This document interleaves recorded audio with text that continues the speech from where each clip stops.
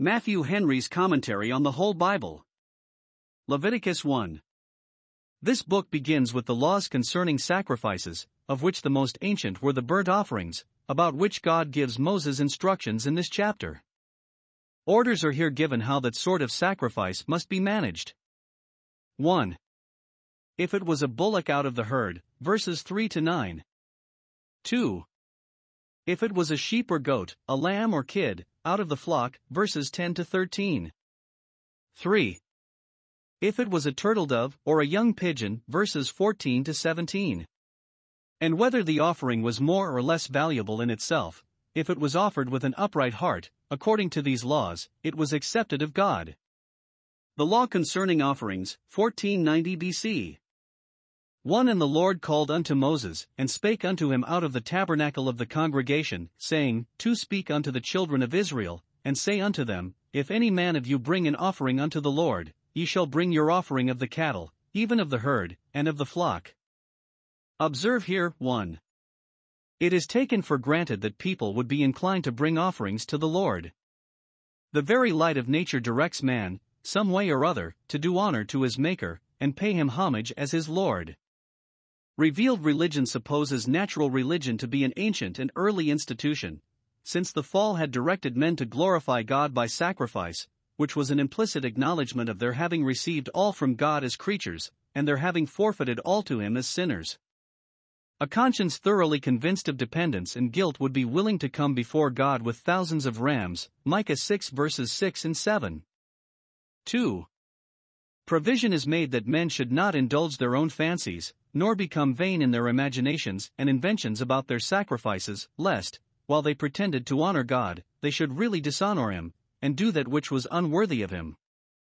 Everything therefore is directed to be done with due decorum, by a certain rule, and so as that the sacrifices might be most significant both of the great sacrifice of atonement which Christ was to offer in the fullness of time, and of the spiritual sacrifices of acknowledgement which believers should offer daily. 3. God gave those laws to Israel by Moses. Nothing is more frequently repeated than this. The Lord spoke unto Moses, saying, Speak unto the children of Israel.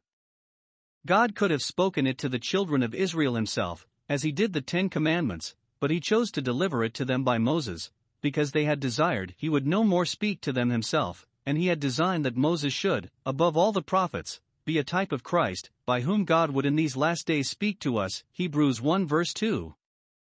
By other prophets God sent messages to his people, but by Moses he gave them laws, and therefore he was fit to typify him to whom the Father has given all judgment. And, besides, the treasure of divine revelation was always to be put into earthen vessels, that our faith might be tried, and that the excellency of the power might be of God. 4. God spoke to him out of the tabernacle.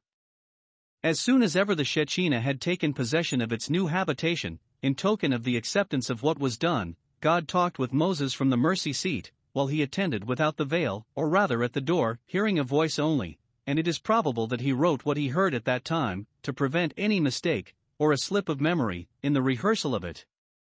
The tabernacle was set up to be a place of communion between God and Israel. There, where they performed their services to God, God revealed His will to them.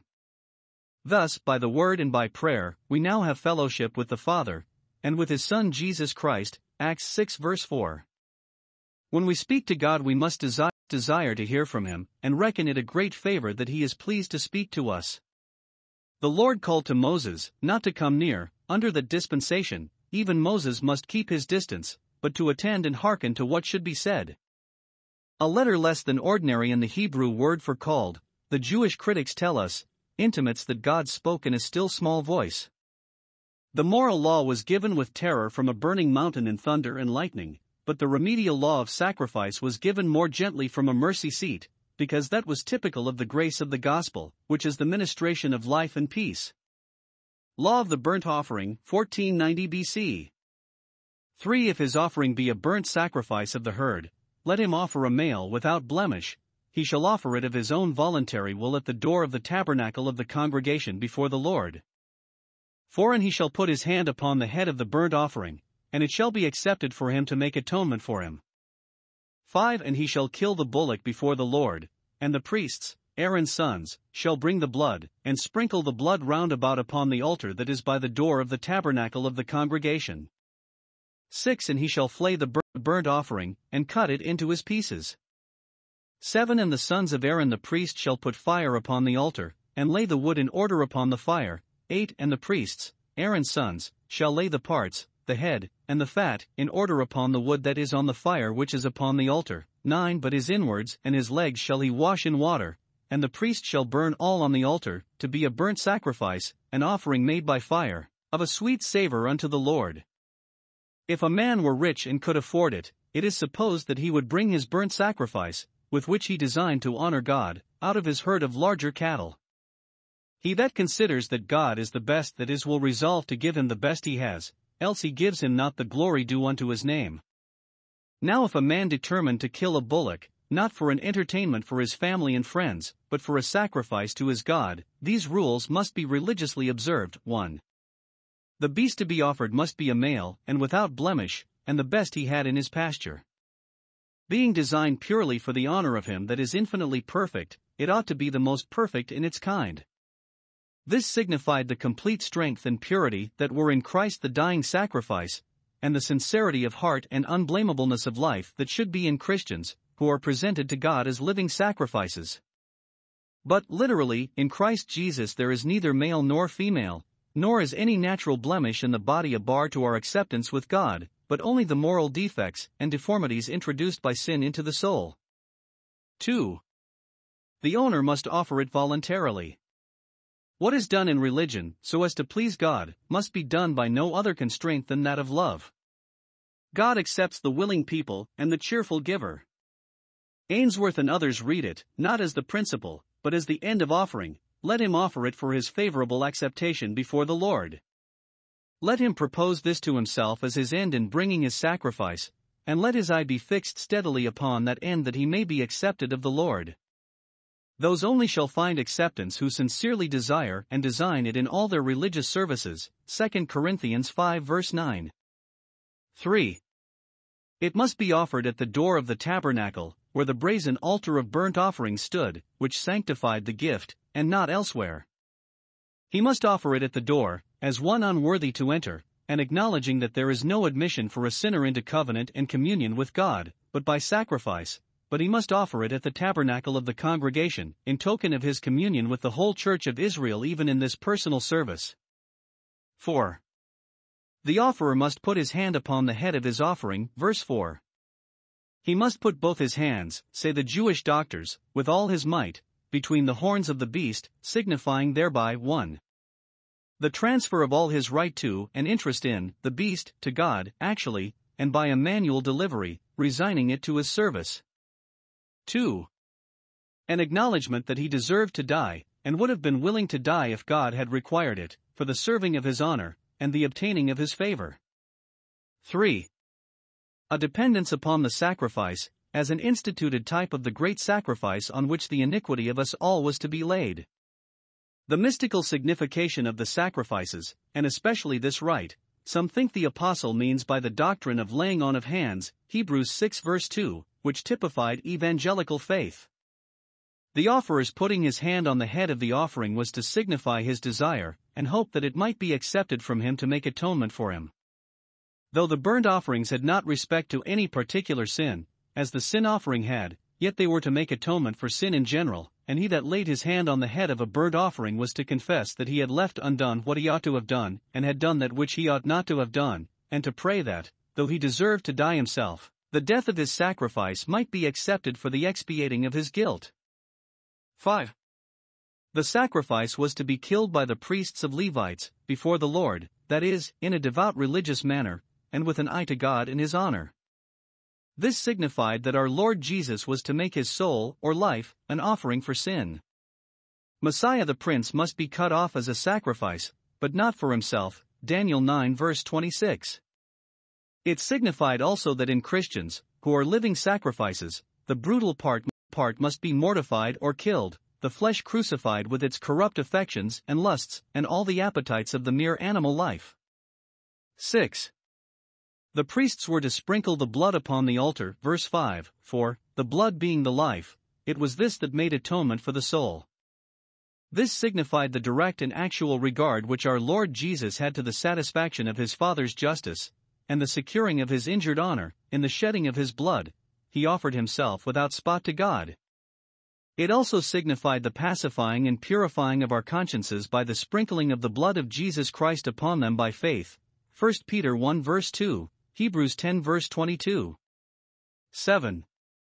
The beast was to be flayed and decently cut up, and divided into its several joints or pieces, according to the art of the butcher, and then all the pieces, with the head and the fat, the legs and inwards being first washed, were to be burnt together upon the altar. Verses 6 to 9.